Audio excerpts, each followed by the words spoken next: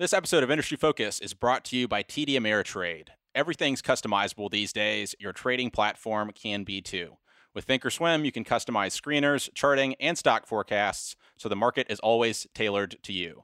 You can get started at tdameritrade.com/Thinkorswim.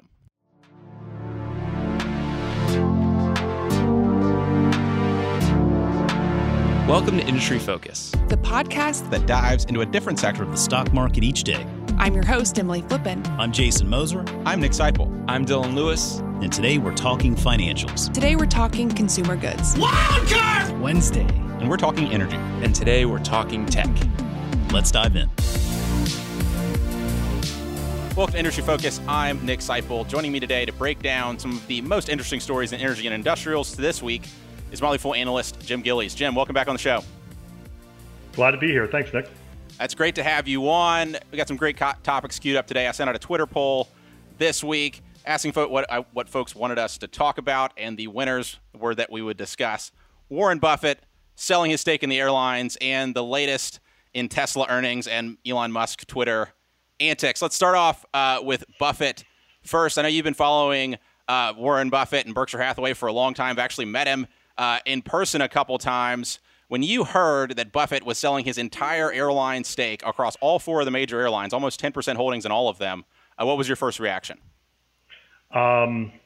This is not great for airline stock valuation going forward. I actually felt very seen, very heard, if you will, because we've been doing a lot of Fool Live publications and other venues, and a question that comes up all the time because of the way stocks reacted in March was, what do you think about airlines? You know, everyone's looking for bargain hunting, which is an inherently good instinct, I think. You want to buy things when they're on sale. So people looked at airlines, and they had the imprimatur of the Oracle of Omaha of Warren Buffett, and you know, oh, he owns 10% of all of them, and wow, and now they're down 50, 60, 70%. Maybe we should jump in here. And I've been saying for a while now, folks, the world has changed for airlines.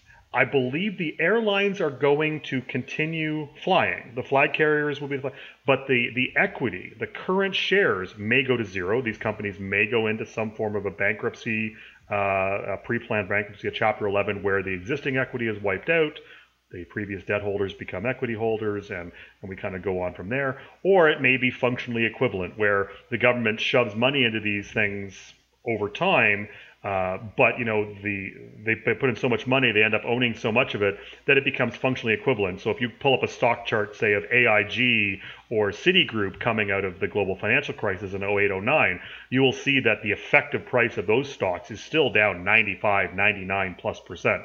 They never technically went bankrupt, but you might as well, I mean, if you're a shareholder from before that, you don't notice the difference.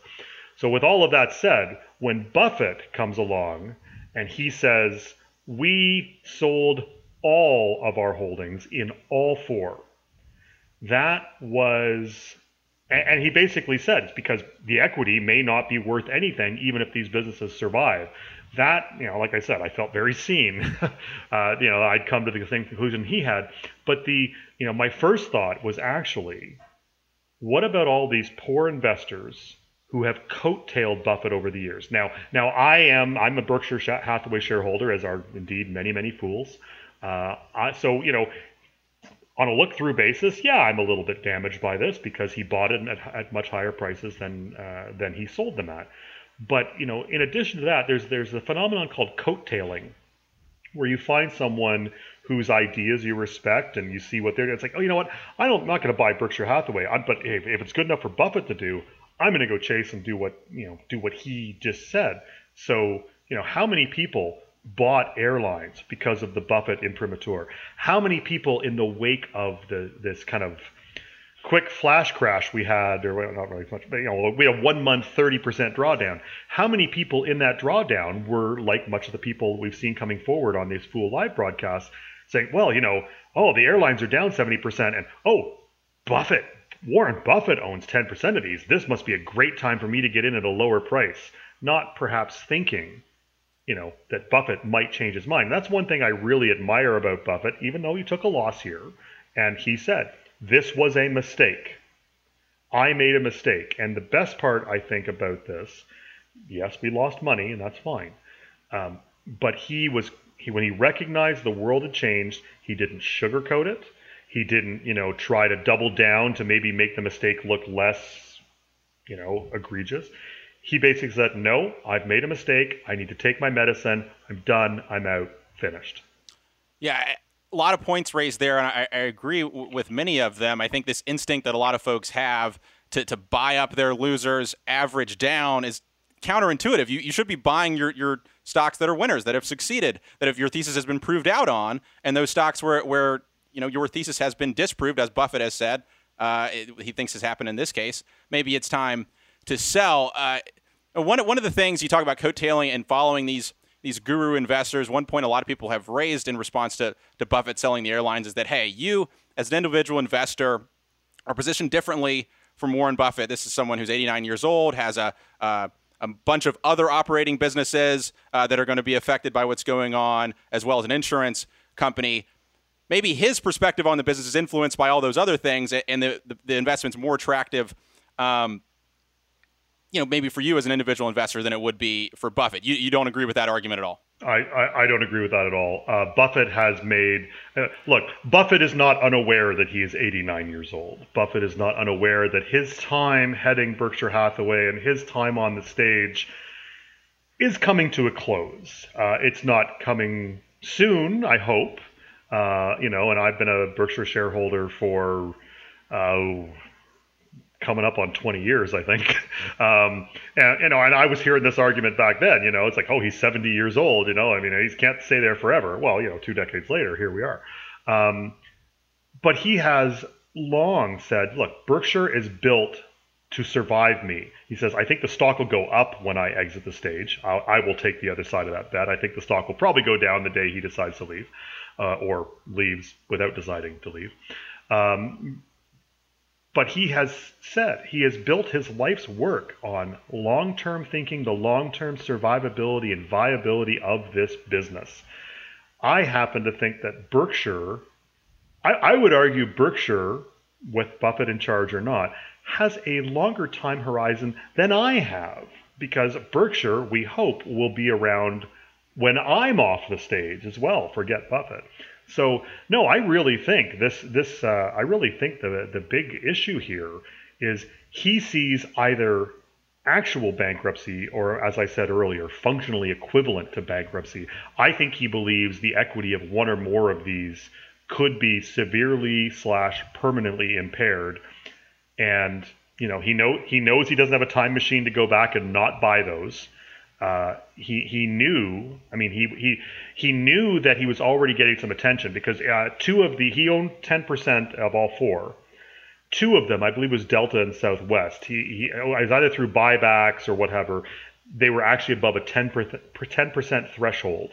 And when you're above the 10% threshold as an exterior investor, you have to file with the SEC to let people, because you could be putting some influence on these things. So in early April, I believe it was, news came out. The forms were filed that showed that Buffett and Berkshire had sold down below the 10% threshold for those 2 airlines. And at the time, it's like, okay, well, that's probably not positive, but we don't know the full extent of what that is. Like, all we know is he now has all 4 airlines below 10%. But did he stop there? Did he sell them all off? Did he sell a bunch off because maybe he's going to make a run? I thought perhaps that Berkshire Hathaway may go after what I consider the best run of the 4, and that would be Southwest. I thought it's possible that here's Berkshire, which has added,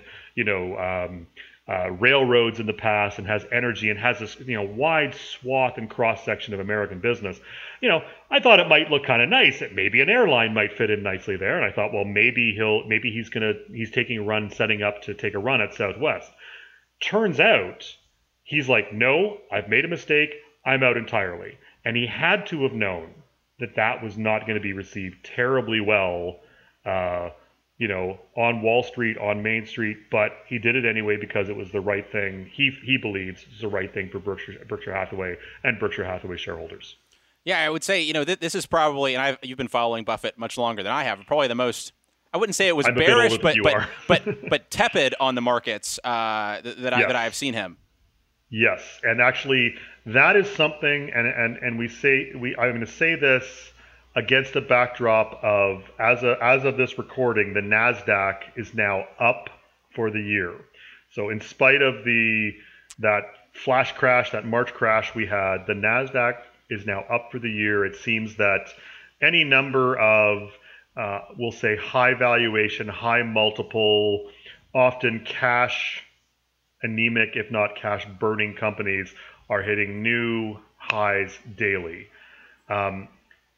One thing I found, as you say, he was very tepid, and my concern, and I voiced this in other places, was that here is the man who, if he didn't coin the phrase, be fearful when others are greedy and be greedy when others are fearful, he certainly has become popularized with it.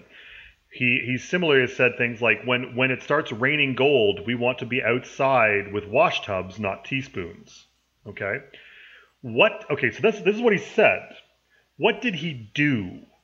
Well, what he did was, in first quarter, he was a net seller of stocks. He bought a little bit of Berkshire back, got rid of some airlines. As we went into April, he was much more of a seller in stocks, all of the airlines. He was building cash. He already had $128 billion on the books at Berkshire Hathaway. End of the quarter is $137 billion. He didn't make an attempt. He wasn't greedy when others were fearful. And I don't know if you remember, Nick, but people were pretty damn fearful in March. He wasn't greedy, and he didn't run outside with wash tubs when it was raining gold. And to be honest with you, that gives me a little bit of pause. Yeah, I couldn't agree with you more. I still think, we see these. It's Thursday, right? We had the latest unemployment numbers coming down as another 3 million unemployed folks. There are now more people unemployed in the U.S. than we have people here in Canada. That is a mind-numbing statistic for me. Right. My entire country is unemployed in your country. That's an insane stat, just to hear it put that way, and then to see the markets are rocketing up. That disconnect is difficult. Bringing it back around to kind of the airlines and the liquidity situation they're in.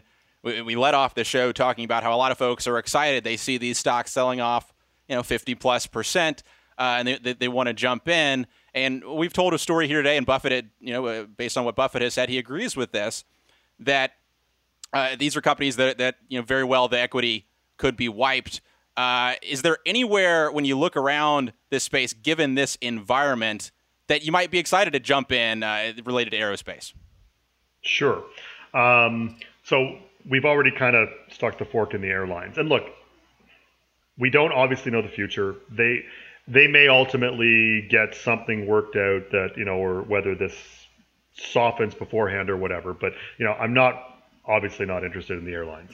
I'm looking at, obviously Boeing has had their issues, the 737 MAX issues before all of this happened. Similarly, Airbus over in Europe was saying, I think that's a bit of hyperbole, frankly, but the CEO was saying things like, look, we have to all pull together or we could lose the company. Well, when both halves of the worldwide duopoly for airlines or airplanes are in trouble, I'm not interested there either. But I'm thanking you for teeing this up for me here. Because do you know, Nick, I think you might know because we might have talked about this. Do you know who the world's largest buyer of airplanes is, of like passenger liners is? I wouldn't have known before yesterday when you told me, but Jim, what is it? It is an aircraft leasing company called AerCap Holdings. AER, I believe, on the New York Stock Exchange. They are the world's largest it's not one of the airlines. It's these guys. And these guys buy planes and then lease them to airlines around the world. They have relationships with 200, I believe, airlines around the world. 70% of their business is with the U.S. majors and the China Asian majors. Now, who is going to get the bulk of the support from governments? And right now, so far, governments around the world have pledged somewhere on the order of $100 billion to prop up their respective airline industries. The CEO of AerCap on this week on their conference call said, we actually think it could go to $200 billion. And, what's 100 extra billion between fronts, really? But in the case where the airlines go into a pre-planned bankruptcy, and what I mean by bankruptcy is not they will cease to exist, okay, that they will stop flying and we're done. This would be pre-planned. I have a book on the bookshelf behind me, which you can't see me right now, but there's a book on my bookshelf called Air Monopoly. And Air Monopoly is the story of the last time that Air Canada, Canada's flagship carrier, went bankrupt. Now, Air Canada is still Canada's flagship carrier. Air Canada is quite often the start and end of any search. If you need to fly in Canada, they fly to the States, fly to Europe. That's usually where we start looking, is Air Canada. And yet their equity was wiped out entirely in 2002, 2003 era, in the wake of September 11th and SARS, basically. That could very much be the fate of a lot of airlines around the world. But yet they're still going to keep flying. And when they do, they're going to need planes. And so AerCap buys the planes and places them with the airlines. What could also happen is as governments around the world shove capital into these airlines to keep them running, on the other side of this, these airlines are going to be looking to shed costs, to get out from government financing. We saw that in the global financial crisis with the banks, when the banks had all this capital shoved into them by the governments, and they paid these things off as fast as possible because you don't want to be beholden to the government, frankly, regardless of what country you're in. And so, if that is the case, then they are going to be looking to shed capital costs, like say, I don't know, buying planes. Planes are expensive. If I don't have to buy a plane, if I could just get you, the leasing company, to buy the plane, and then I'll lease it from you, and my payments are going to be larger than, it's more expensive to buy a car on a 7-year loan, Nick, right, than to, take advantage of all the bells and whistles and pay cash for it up front.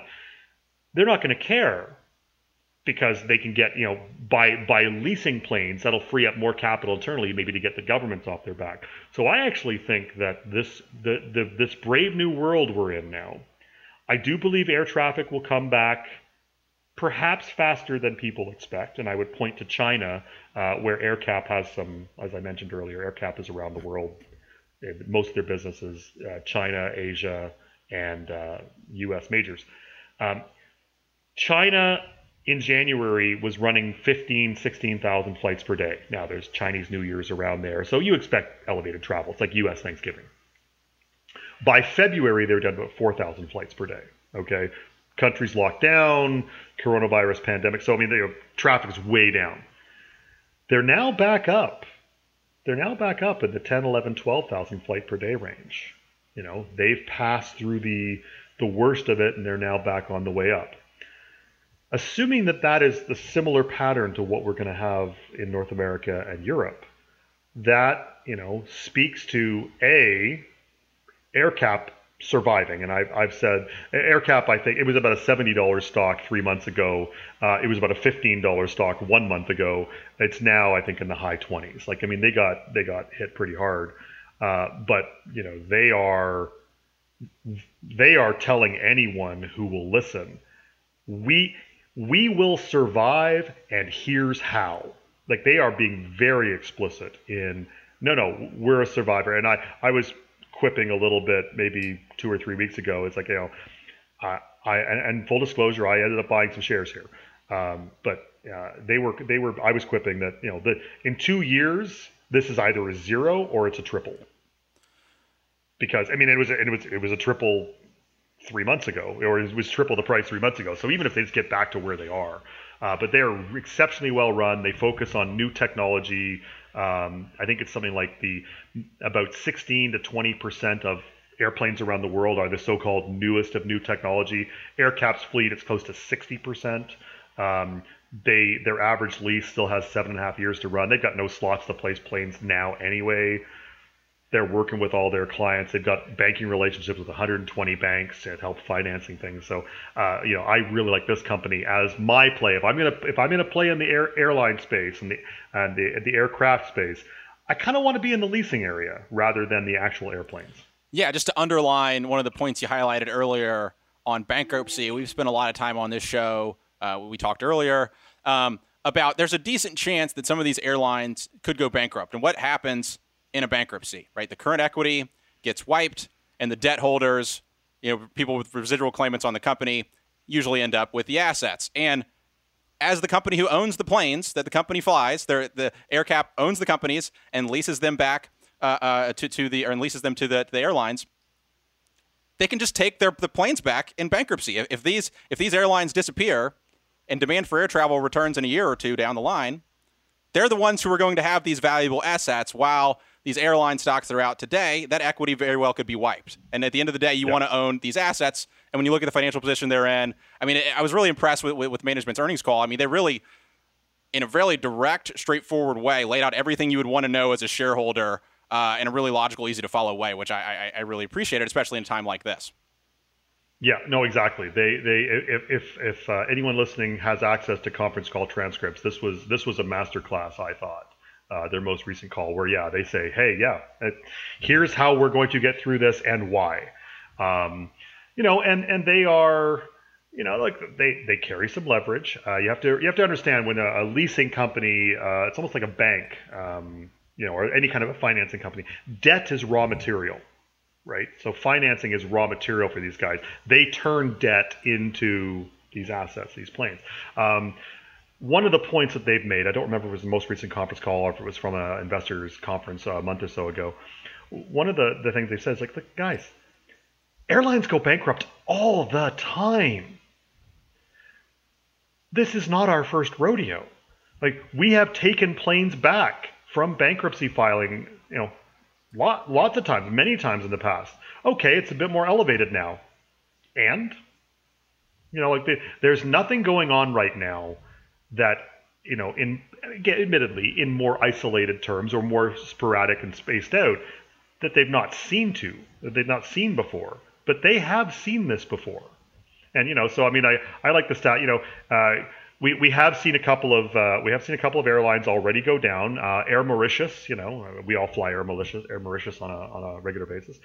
Virgin Australia, they have both, I believe, entered bankruptcy protection. Norwegian Airlines,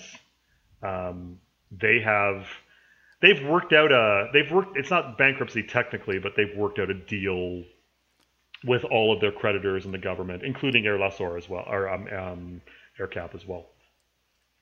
But Nick, 2019, before all of this unpleasantness, 2019, how many airlines went bankrupt around the world?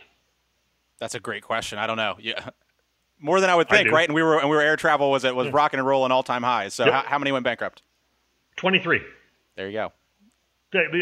They have seen this before. In fact, it is possible. I'll throw this out there as something people can bang over my head when I'm wrong later. It is possible there were more airline bankruptcies in 2019 than will happen in 2020, because 2019, as you just said, air travel is rocking and rolling, and so that's just a sign of bad management or whatever, right? Whereas in 2020, anyone who runs into trouble is going to be throwing themselves upon the mercy of the government largesse, which we mentioned, 100 billion so far, maybe could go as high as 200 billion. We might get more bankruptcies last year than this year, which is somewhat, silly thing to say maybe, but I think it could happen. That is a bold prediction. All right, y'all, if y'all aren't into airlines, you want something more exciting on the back half of the show, we're bringing all the excitement with Elon Musk and Tesla. You got a weird definition of excitement, man. This episode of Industry Focus is brought to you by TD Ameritrade, and these unprecedented... This episode of Industry Focus is brought to you by TD Ameritrade. In these unprecedented times, having access to the right information can help you make better informed investing decisions for today and tomorrow. TD Ameritrade is committed to providing you with a range of relevant educational content like timely articles, informative webcasts, and even access to daily live market news, so you can stay on the path to becoming a smarter investor. To learn more about their breadth of resources, go to tdameritrade.com/markethub. TD Ameritrade, where smart investors get smarter. All right, folks, if you were bored on the first half of the show, I think we've got some excitement here. I know if for folks who have listened to Elon Musk's second interview with Joe Rogan, he said he thought Warren Buffett's job must be pretty boring. Well, we're going to talk about a little bit more exciting company here with Tesla earnings last week. And you look at the headline numbers, really pretty impressive. Third straight quarter of positive GAAP net profit, the first ever profitable first quarter that they've had. And they had record first quarter production and deliveries. Jim, when you look at those numbers, obviously some pretty impressive headline numbers. What do you take away from the quarter? Sure, they're impressive headline numbers. Now, you are comparing against Q1 last year, which was not great. So I'm going to state my bias up front so people can tune out now if they want to. I am not a believer in the Tesla story. I think that the best case scenario is there's being some of the facts are being played fast and loose with at the best of times. So I'm just going to leave that there. The headline numbers look great, and my job, and this is not a Tesla thing. This is my job regardless of what company I look at. Okay, so I could give you a long list of companies where I never trust I never trust the numbers that are given to me in a press release, ever, for any company. I always have to go in and dig and what have you. And that's how you decide, is this actually better than expected? Is it worse than expected?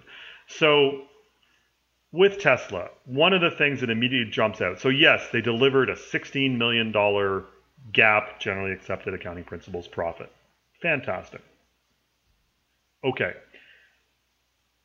They have a small part of their business, not as small as it usually is, but they have a small part of the business where they sell regulatory credits. Okay. These are credits that have been created because they have green vehicles. Other vehicle makers who have less green vehicles need to buy credits. It needs to show a certain amount of green production. They maybe can't or don't do it themselves yet. We'll talk about competition maybe some other time. And so they can buy credits from Tesla, green zero emission credits. And Tesla's been selling these credits every quarter. This is a regular part of it. It's not a big part. When you're doing $5-6 billion in top line car sales, what's $150 million in, emission credits? That's no big deal. But it is 100% gross margin. Okay, so this is about the most profitable thing you can have. But hey, again, you know what? Tesla's got them. They can sell them. That's not a problem. That's perfectly legal, perfectly acceptable, and I'd be angry as a shareholder if they didn't sell them. But the average that they've been doing for the last 5 or 6 quarters, I think, is in about the 150 to 175 million range, ballpark. Yeah, that's about right. I mean, the recent high before this had been Q1 of 2019. So sure, which was a desperation quarter for them. It was a very bad quarter last year, same quarter. Okay, average 150, 175 the last, say, 6 quarters. This quarter, they sold 354 million. That by itself, and again, the so-called profitability, the thing that people are hinging on, is 16 million. Well, okay, you know what? I'm going to have a hard time not reporting a GAAP profit if I'm selling $354 million worth of 100% gross margin credits. Okay, if they had just sold their average, so let's say they'd sold 200 million instead of 354 million, higher than their average for the last 6 quarters, this company is reporting $100+ million loss. Okay, so they did not make a profit because of their car business, which is what they are. They're a car maker. They did not make this profit because of their solar business. You remember Solar City, that they acquired, because it's integral to the success of Tesla going forward. Their installed megawatts went down this quarter.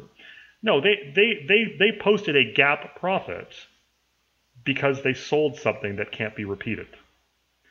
So the other thing is that their tax rate, their effective tax rate for the quarter was what, 2 or 3%? Like I don't know what chicanery they were pulling on that, but we used to look IBM. Everyone knows IBM. IBM for years was castigated, rightly so, for managing their earnings and bragging every quarter. We're going to have $20 per share and this kind of look through earnings, yada yada yada. But they were manipulating they were buying back stock, they were manipulating their tax rate, they were pulling all kinds of crap. And Wall Street just at one point, just said, you know what, like you guys are just you're playing accounting games to show these profits. So we're just going to stop listening to you. And to this day, like IBM's trading at what, 9 times earnings, 10 times earnings? It's still a massive company with a massive name. But, the analyst community got wise to the chicanery being pulled. And so you kind of look at this here, it's like, super low tax rate, sale of one-time items. There's some other stuff, puts and takes that I would question. But those are they had one factory last year, they had 2 factories this year. Operating expense went down. That's a good trick. So Jim, yeah, I see the criticism on it's a $16 million GAAP profit, but for any amount of regulatory sales, essentially, that they're not going to show a GAAP profit. I think one question I have for you, though, is Musk said on the conference call following up that they regulatory sales, they had a 20% auto gross margin. Is that They are showing some progress on getting cost controls underway, that sort of thing. I mean, is that encouraging for you, or what's your view there on that part of the business? Yeah, no, I would say actually you better get it over 20%. But yeah, no, I would say yes, that is encouraging. I haven't done a deep dive into the components of gross margin, but on the surface, I'm willing to accept that. Yeah, we got the 20, and it's good. Right. And I'm going to actually say this too. I mean, again, maybe I'm showing my particular style of analysis and investing. Okay, so you reported GAAP profit. If I told you, Nick, that I don't care about GAAP profit, I don't. I care about some very specific things, but I happen to employ a chartered accountant in my house, and when I say employ, I mean she's my significant other, and and she has reminded me on many occasions. We once had a 2-hour elevated discussion, we'll call it, about the proper way to treat deferred taxes. So that's the kind of excitement you get around my house. But she has told me multiple times, pounded into my thick skull, I can show whatever profit you want me to show. Like, that's not the issue. I can make the statements and I can show you what you want. I want to talk about cash flows. I want to talk about, what is the actual health of the business, because GAAP profit is one thing, but cash flows tell a very different story here in Q1. Okay. What story does the cash flows tell you, Jim? It's less enthusiastic. So they had a $16 million GAAP profit. Fine. The first thing I'm going to point you to is what's called cash flow from operations. So the third financial statement, you got your income statement, you got your balance sheet. I suppose you got your statement of shareholders' equity, but no one pays attention to that. And so the third one is the statement of cash flows. And the statement of cash flows is delineated into 3 sections: operating cash flows, investing cash flows, financing cash flows. Operating cash flows, how much cash did you make from running your business? Okay. And the way you calculate operating cash flows is you start with GAAP profit. So you take the number at the bottom of the income statement, and that's the top number on the statement of cash flows. And then you add and subtract all of the non-cash charges and all the other sources and uses of cash in your operations to come up with your cash flow from operations number. Since you're starting with the number from the bottom of the income statement, you're starting, okay? There's all kinds of earnings quality books you can get out there. There's Thornton O'Glove's Quality of Earnings. There's Hewitt Heiserman's It's Earnings That Count. There's all kinds of cash flow numbers from Mulford and whatever.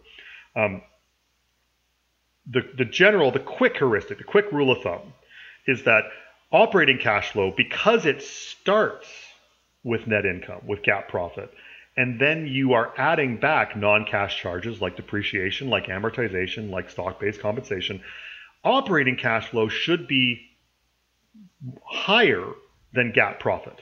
Okay, it is not uncommon to see a company turn in a loss, a GAAP loss, and yet on an operating cash flow basis, they're positive. There's all kinds of SaaS companies out there right now who have very large bills in terms of stock-based compensation that gets taken off on the GAAP profitability numbers, but because it's a non-cash charge against the cash flow, it gets added back on the statement of cash flows. So what you want to see is for higher earnings quality, operating cash flow should be higher than net income. Tesla Q1 reported GAAP profit of $16 million. You like to take a stab at what their operating cash flow was, Nick? Was it positive or negative, do you think? It was significantly negative. It was significantly negative. It was about minus $450 to $500 million, I believe. I think it's negative 454 or something. But the point is, it's not higher than GAAP profit. Now, my question that I would turn around is, what is the incentive to report a GAAP profit and a negative cash flow number? Well, to show a profit, of course. Okay, so what we're saying by that is to show a profit. You're correct. But how profitable is it? And why do you need to show a profit? Are you assuming that most people, most analysts, most investors don't read past the word profit? I mean, that may be true, but that's kind of sad if it's true. Like I said, I don't care about it. I go straight to cash flows and looking at what's going on there. But then the next question I would ask you is why? Because again, we have a GAAP profit. We add back amortization. We add back depreciation. We add back stock-based compensation, all of which are not exactly insignificant for Tesla. And we still end up with a negative cash. Why is that, Nick? I think you're going to tell me, Jim. Why don't you tell me? I admit stop the suspense. I am setting it up. The suspense, it's killing me. Okay, well, the first thing is, so Tesla's history is they backload their quarters, right? So in a quarter, the first month of a quarter is pretty mundane. The second month of a quarter is pretty mundane. They maybe sell 10 to 15% of whatever they're going to sell in a quarter, or deliver, I should say. I shouldn't say sell. They deliver maybe 10 to 15% in the first couple of quarters each, or first couple of months in a quarter each. And then there's an inevitable push in the last, at the end of 2019, there was that big massive push in December. So October was meh, November was meh, and suddenly December, we're going to just jam all the cars out. And in fact, what we've seen the last few quarters is there's always some sort of a miraculous leaked email that's come from Elon to staff. I mean, it's quite remarkable. It happens every quarter where, hey, let's all hands on deck. And if we do that, we have a shot at a record quarter and all this wonderful stuff. And so they jam like 70% of the deliveries in the quarter into the last month. Okay. Didn't get to do that this quarter, did they? Because the world's in pandemic shutdown, and so we didn't have that, mad rush at the end. So one of the reasons why their cash flow is negative is because they got a bunch of unsold cars sitting around on the balance sheet. So they built them. I believe they said production was about 102,000. They delivered about 89,000. So there's what 14,000 cars just sitting there. Right. Remember that when next time you hear how every Tesla is built custom, by the way. So that's one reason. That's cash. You've got cash sitting in that inventory.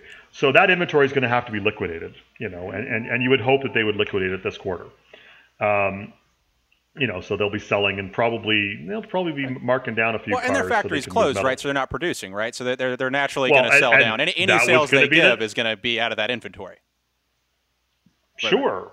Again, remember that next time you hear someone tell you that all Teslas are custom built. So that's number one. Number two, so that's something that will and should reverse, I would hope, this quarter, and I think it will.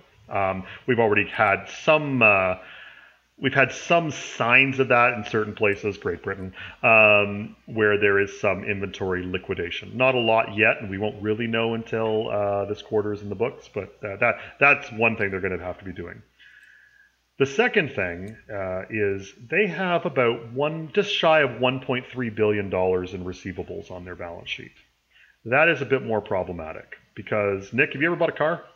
I have not, thankfully. Oh, darn! I was trying to set you up. Yeah, no, I'm not a big car guy either. But usually, when you buy a car, the dealership would like its money today, right? If I go in to buy a car, I bought a car about 11 months ago now. I bought a new car about 11 months ago, and before I get my car, I have to hand them a cashier's check. Here is your check. So I paid. And so why are there all these receivables on Tesla's balance sheet? And this is a question that, because if I'm paying cash before I take the car, how do we have a receivables balance of, it's been averaging about 1.3 billion for the last 5 or 6 quarters? And people far smarter than I have been asking this question publicly, saying, well, why is this? And the explanation that's been coming out of Tesla has not been clear, and it's not been consistent. One time it's, because the quarter ended on a Tuesday or on a Sunday, and so we can't get the books cleared by the. But there's been multiple reasons given, and yet this is kind of a little bit odd that we have high elevated receivables. Like if they were able to liquidate those receivables, let's say go from 1.3 billion to say 900 million next quarter. That's 400 million in cash that would come into Tesla and would just obliterate my entire argument here, frankly. But yet it doesn't happen. Why is that? If you can figure it out, please email me, jgillies@fool.com. I would love to hear it. Because you will be doing a service to the analyst community, because so far Tesla is being very very very tight-lipped on that. The other thing about Tesla is when you look at their cash flow is they what the whole thing with running to the end of quarter is ramming about 70% of your cars at the end of the quarter has been able to do is it allows them to keep cash on their books through quarter's end. So the balance sheet is just a point in time, right? The balance sheet is close of business on the last day of the quarter. And so on the balance sheet, you find out their accruals and their accounts payables on the right-hand side of the balance sheet, the liability side of the balance sheet. And Tesla, by ramming all their sales in towards the end of the quarter, what they're able to do is they're able to push off their payables, right, until the start of the next quarter. Remember when I said it's fairly mundane, whatever. And Tesla's been doing this for a while. So they said they had about 8 billion in cash on their most recent balance sheet, I believe. I have 8.1, I think, somewhere in there. But that is not what they have throughout the quarter in its entirety. And the way we can look, way we know that. Well, Elon Musk said that happens in a deposition, so we can trust him. Well, yes, but I mean, like he ain't saying that in the quarterly conference calls, Nick. Right. No, but what they're doing. And look, again, there's so many things that in isolation actually aren't really red or even yellow flags. But when you have all of these things start piling on top of each other, the flags do start waving a little bit. Okay, so like, look. When you get your credit card bill, I mean, I'm asking a question that maybe you're going to completely, detonate me here. But look, if I get my credit card bill and it says I pay in 3 weeks, do I pay it that day, or do I schedule my payment for like the day before it's due? Day before it's due, for sure. Yeah, like I'm not going to give you my cash 3 weeks early. I'll give it to you the day before it's due. So look, there's no sin in doing this, right? But when it becomes repeatable. And it's all, and so what you end up, and they always focus on their cash at the end of the quarter, but they distinctly will not answer questions about, well, what is it interquarter? So all kinds of companies, as they've been reporting here in the middle of the coronavirus pandemic, people are real interested in, hey, how's your balance sheet? How's your liquidity? Can we talk about that balance sheet again, kind of thing, right? I mean, this is something that's on everyone's mind with everyone's company. Tesla wouldn't answer the question. They just blew right past it. I assure you, they might have had 8 billion at the end of Q1, but they had 4+ billion in payables due. at the end of the same quarter. There's a good bet that, billion or two cash went out the door within a week after quarter's end to go try to tamp down some of the payables there. I'm of the opinion that, Tesla likes to spin a narrative, and to an extent we all like to spin a narrative about, how well we're doing. That is, what else is Facebook and Instagram looking good on the gram, right? We're telling a stylized, highly stylized account of our own lives. But this is a case of, they don't have $8 billion in cash now. With apparently, as of this morning, we saw some news stories come over Bloomberg. Apparently, Shanghai is closed, at least for a day or two on a parts issue. That's fine. You can't get cash out of China anyway. So any cash in that $8 billion that's domiciled in China, you can't use it for Tesla in Fremont, Tesla North America. Add in the payables they've had in there. Add in the fact that auto sales cratered in the month of April. I happen to believe that Tesla is going to need to raise capital again, which is kind of an odd thing to say, for a company with $8 billion in cash on the books. But, I happen to think, I think they're going to have to raise capital again before the second quarter is reported. But, could be wrong, but that's my expectation. Right. So we've raised a lot of second level concerns, drilling into the cash flow statement, drilling into the way they're carrying some things on their balance sheet from the point of view of accounts receivable. I know all these auto companies are going to struggle as production is shut down. What could the company report that could kind of unwind these concerns in the numbers? Like, so what would kind of unwind these concerns that you have if you saw the company report those some new facts? I want to see the receivables come down and a good, honest explanation of why that is. I would like to see the inventory come down with this quarter. I would like to see, again, don't much care about GAAP profit, so don't try to impress me with GAAP profit because it doesn't impress me. Give me cash flows, cash. I'm very one-track mind, very boring there. And again, this actually is not a Tesla issue. This is every company. I want to know how your cash and how your financing and how your liquidity is going, and add the balance sheet in. I would like to. This is going to sound paradoxical, perhaps. There's a lot of companies who, in the middle of this coronavirus, start reporting their quarters. There's a lot of companies with a lot of bad stuff that's been happening to them. And we understand why. We've shut the economy down in the first world, somewhat willy-nilly, of our own volition to fight against this pandemic. It's okay if things have gone bad for you in this quarter. We are understanding. What went wrong at Tesla this quarter? Every other car company in the world is reporting, and I know they're not a car company. Of course, they're a car company.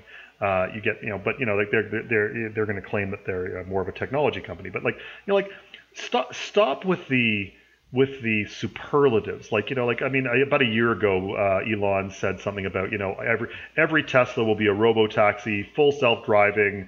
It'll be making money while you're asleep. It'll help you driving. I guess it has to be sanitized, but whatever. He didn't know about the pandemic, so we'll cut that with some slack. There'll be 1 million robo-taxis on the road this year. How many are on the road, Nick? Zero. Rough estimate. Rough estimate. Zero would be zero. That's a whole nother show. That's a whole other rabbit hole we can go down. But yes. No, but where I'm going with that is, you know what?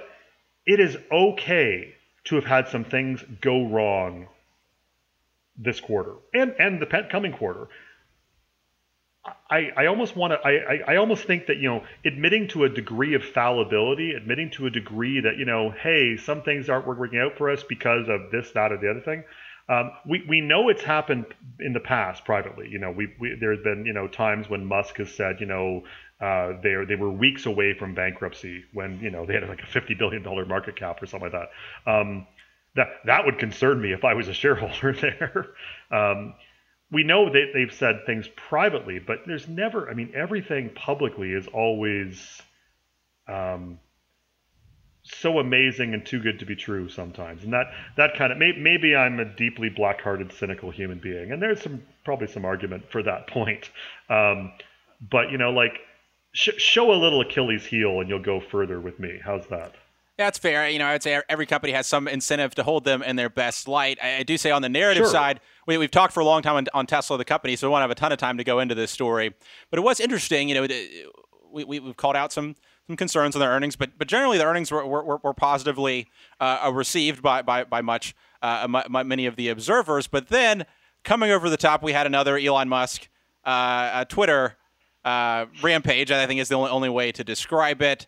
Tweeting that Tesla stock price is too high, IMO, tweeting that he's going to sell all his physical possessions, tweeting all the lyrics to the Star Spangled Banner. So throwing that in the context of what were pretty impressive earnings in the context of what's going on here.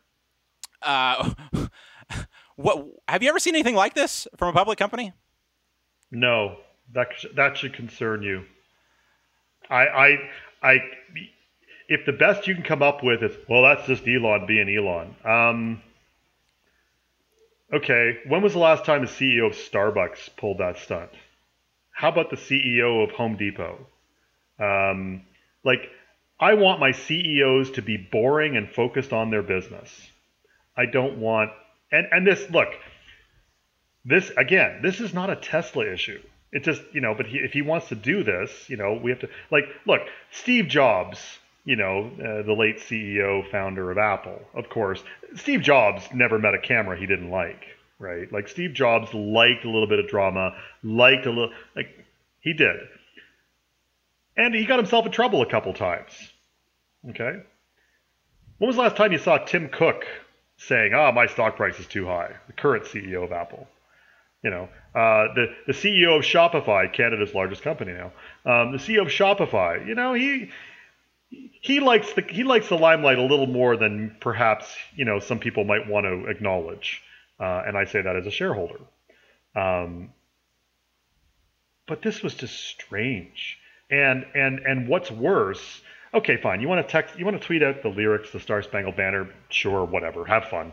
You want to tweet that you're going to sell all your worldly possessions, also, that's fine. He's got several multi-million-dollar houses.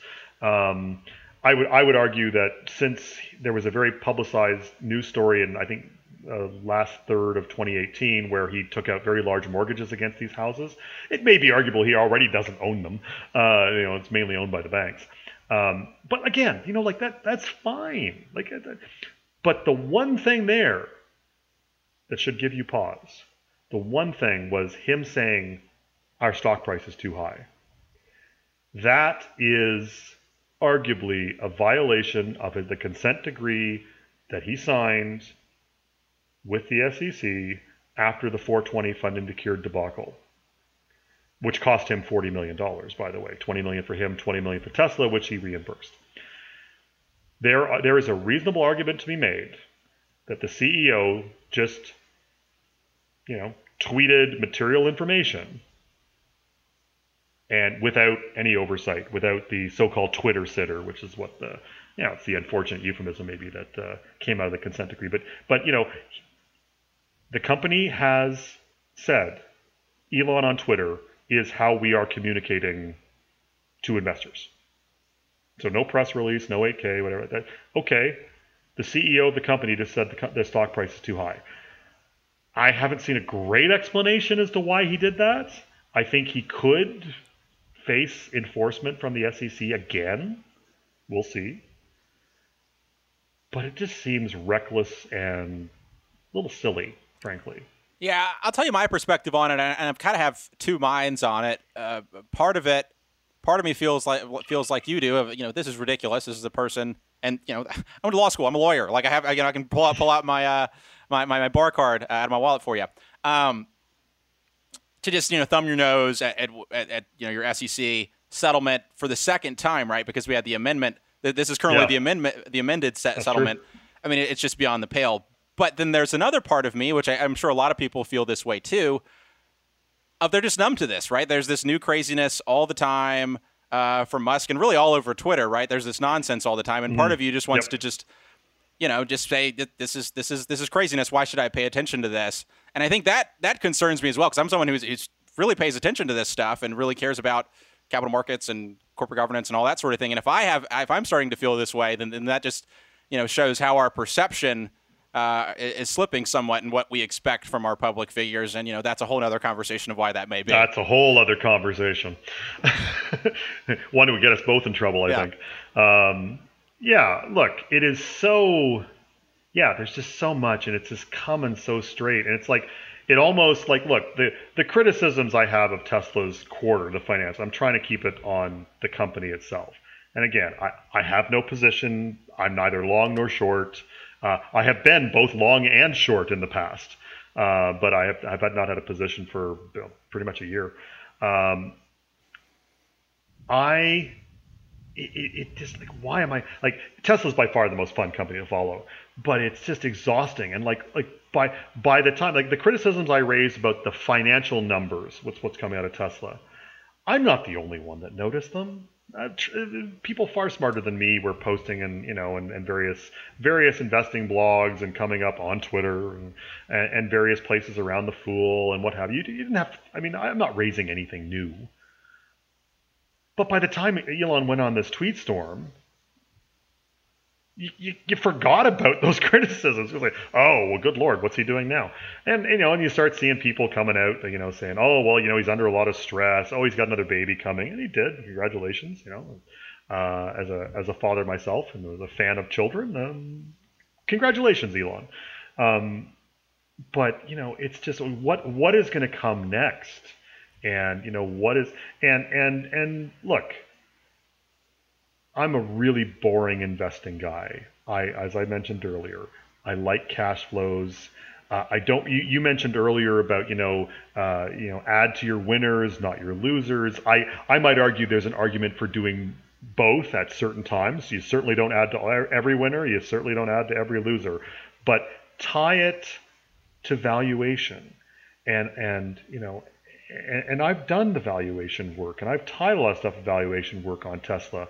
And does anyone want to, if you accept, and I know a lot of people don't accept this, but if you accept that Tesla is a car OEM, they're a car company, at least in part, and at least in their most important parts, because, go look at what their revenue's made up of. It's cars. Cool cars, but cars.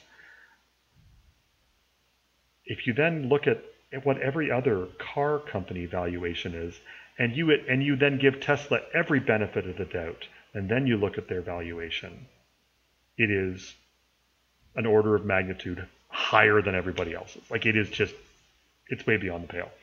And again, look, I know Elon's getting a nice pay package this week as his incentive thing's going to kick in for market cap. Part of me is wondering if that is what's been maybe keeping some things afloat. I don't know, but just from a boring valuation perspective, maybe I lack vision. I'll accept that criticism, but this does not add up, and that's why for me I just kind of sit back and go, I can raise flags, and you can own it, you can not own it, that's fine. But my job as an analyst, I am literally not doing my job if I don't raise flags where I see it, regardless of which company it is. So, all right, Jim. Last question. I know we've ran super long, discussed a lot of great stuff for the listeners. I have to kind of ask this question because I know a lot of people listening are going to be asking it. Right, the super high valuation. Amazon was super overvalued for a really long time. Shopify super overvalued for a really long time. A lot of really great. I can speak to these. A lot of really great winning companies. Why does that rationale? Let's go. Why would you say that rationale doesn't apply in this case at this time? I would say to you, first off, fools, I encourage you to go back through the financial holdings or the financial statements of Tesla. And you go to the cash flow statement and you go to the cash flows from financing activities. How much money have they raised and with what frequency? And I will give you a hint. it's a lot, and you compare it to Amazon, since you brought up Amazon, Nick, go do this for both companies in their first 10 years of being public. And chart the first 10 years, Amazon raising capital through financing, that is new equity and new debt placement, and chart it against Tesla.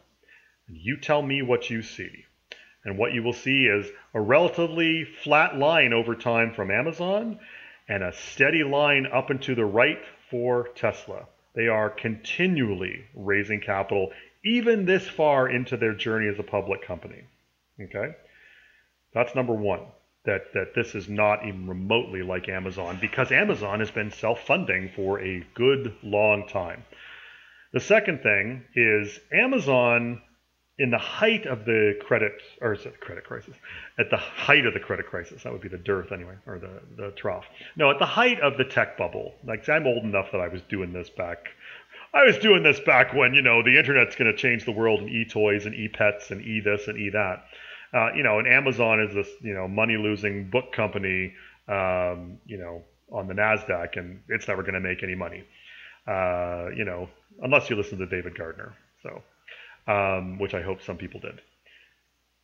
Amazon, at its height, I believe got to, I don't have the spreadsheet open here or any of our things we use to track these things, but I believe it got up to about 30 times sales, okay? At its height in like 99, early 2000.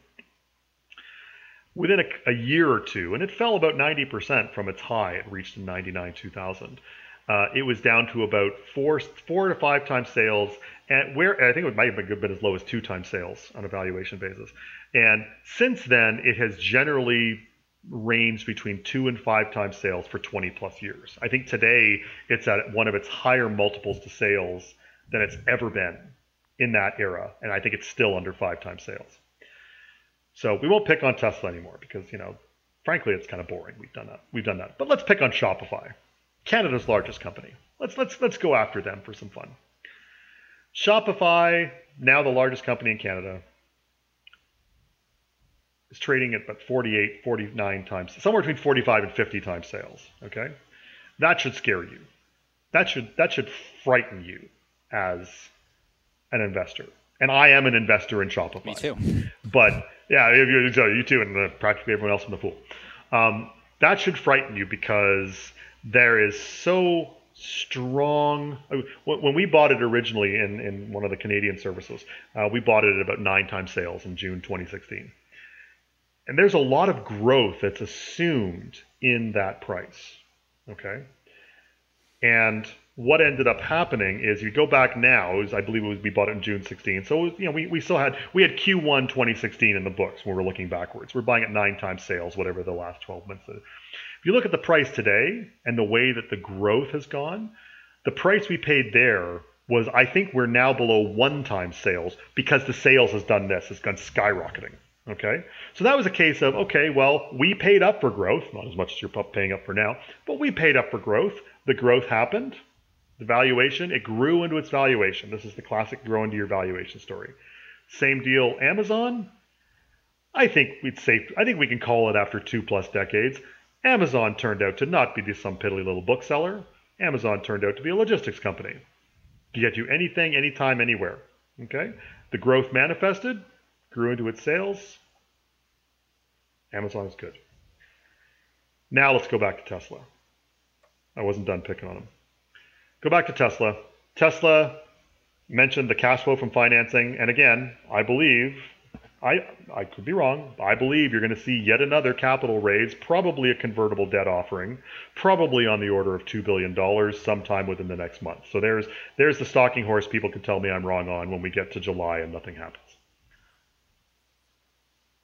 You have the financing arm there, but also when I said Amazon grew into its valuation, Shopify, nosebleed valuation, I'm not sure I'd be paying 48 times sales today. Frankly, my cost basis is a lot lower than it is today. And I'm telling you right now, I will exit probably some of my position if it stays where it is today, if I can stop talking about it and things like this. Tesla, how are they growing? Their most recent quarter or most recent year-over-year period, I believe it's about a 15% grower. And this year, the last trailing 4 quarters includes the Model 3 launch and I guess the nascent launch of Model Y, but that really hasn't done much. Whereas the 12 months previously ending in Q1 2019 doesn't include the Model 3 really. It includes some Model 3, but not a full year. And it's 15% growth. How does Tesla grow? So Shopify's grown. Amazon's really grown. How does Tesla grow to support the current valuation? Because Model Y ain't going to do it. Are we going to launch another? What's coming? The Model S and the Model X are in decline. It's fine. Cars have a natural lifespan. The 3 is out there, but it's a lower price point. The Y is out there, but it's lower price point. So far, minuscule sales.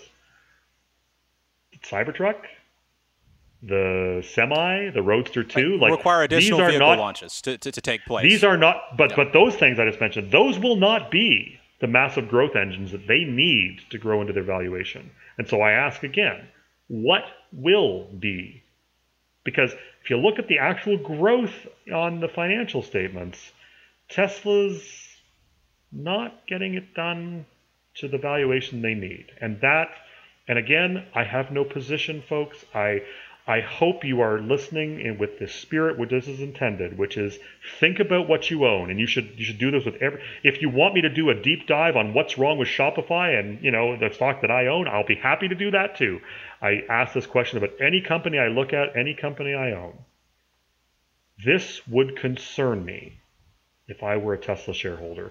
The growth is not necessarily there to the extent you're going to need for this to support this valuation. And I honestly hope it does manifest and that they are able to do something that I don't envision, because that would be good for shareholders. And there's lots of shareholders among fools. Yeah, I think the big wild card out there to the things that you mentioned, and I generally agree on the auto ramp. The big wild card out there, a lot of folks would call out, will be autonomy, and that's a whole nother show. I have my own skepticisms there, but Jim, thanks as always for coming on the show, sharing your thoughts. I know we ran long on this one for the listeners, but hey, we got a lot to talk about. We got Warren Buffett and Elon Musk in one show. I mean, heck, there's too much to talk about here. Thanks for coming on. I have been known to prattle, and so thank you for putting up with me, fools, and thank you, Nick, for inviting me on. Yeah. As always, people on the program may own companies discussed on the show, and the Motley Fool may have formal recommendations for or against the stocks discussed, so don't buy or sell anything based solely on what you hear. Thanks to Austin Morgan for making us sound so nice. For Jim Gillies, I'm Nick Seipel. Thanks for listening, and Fool on.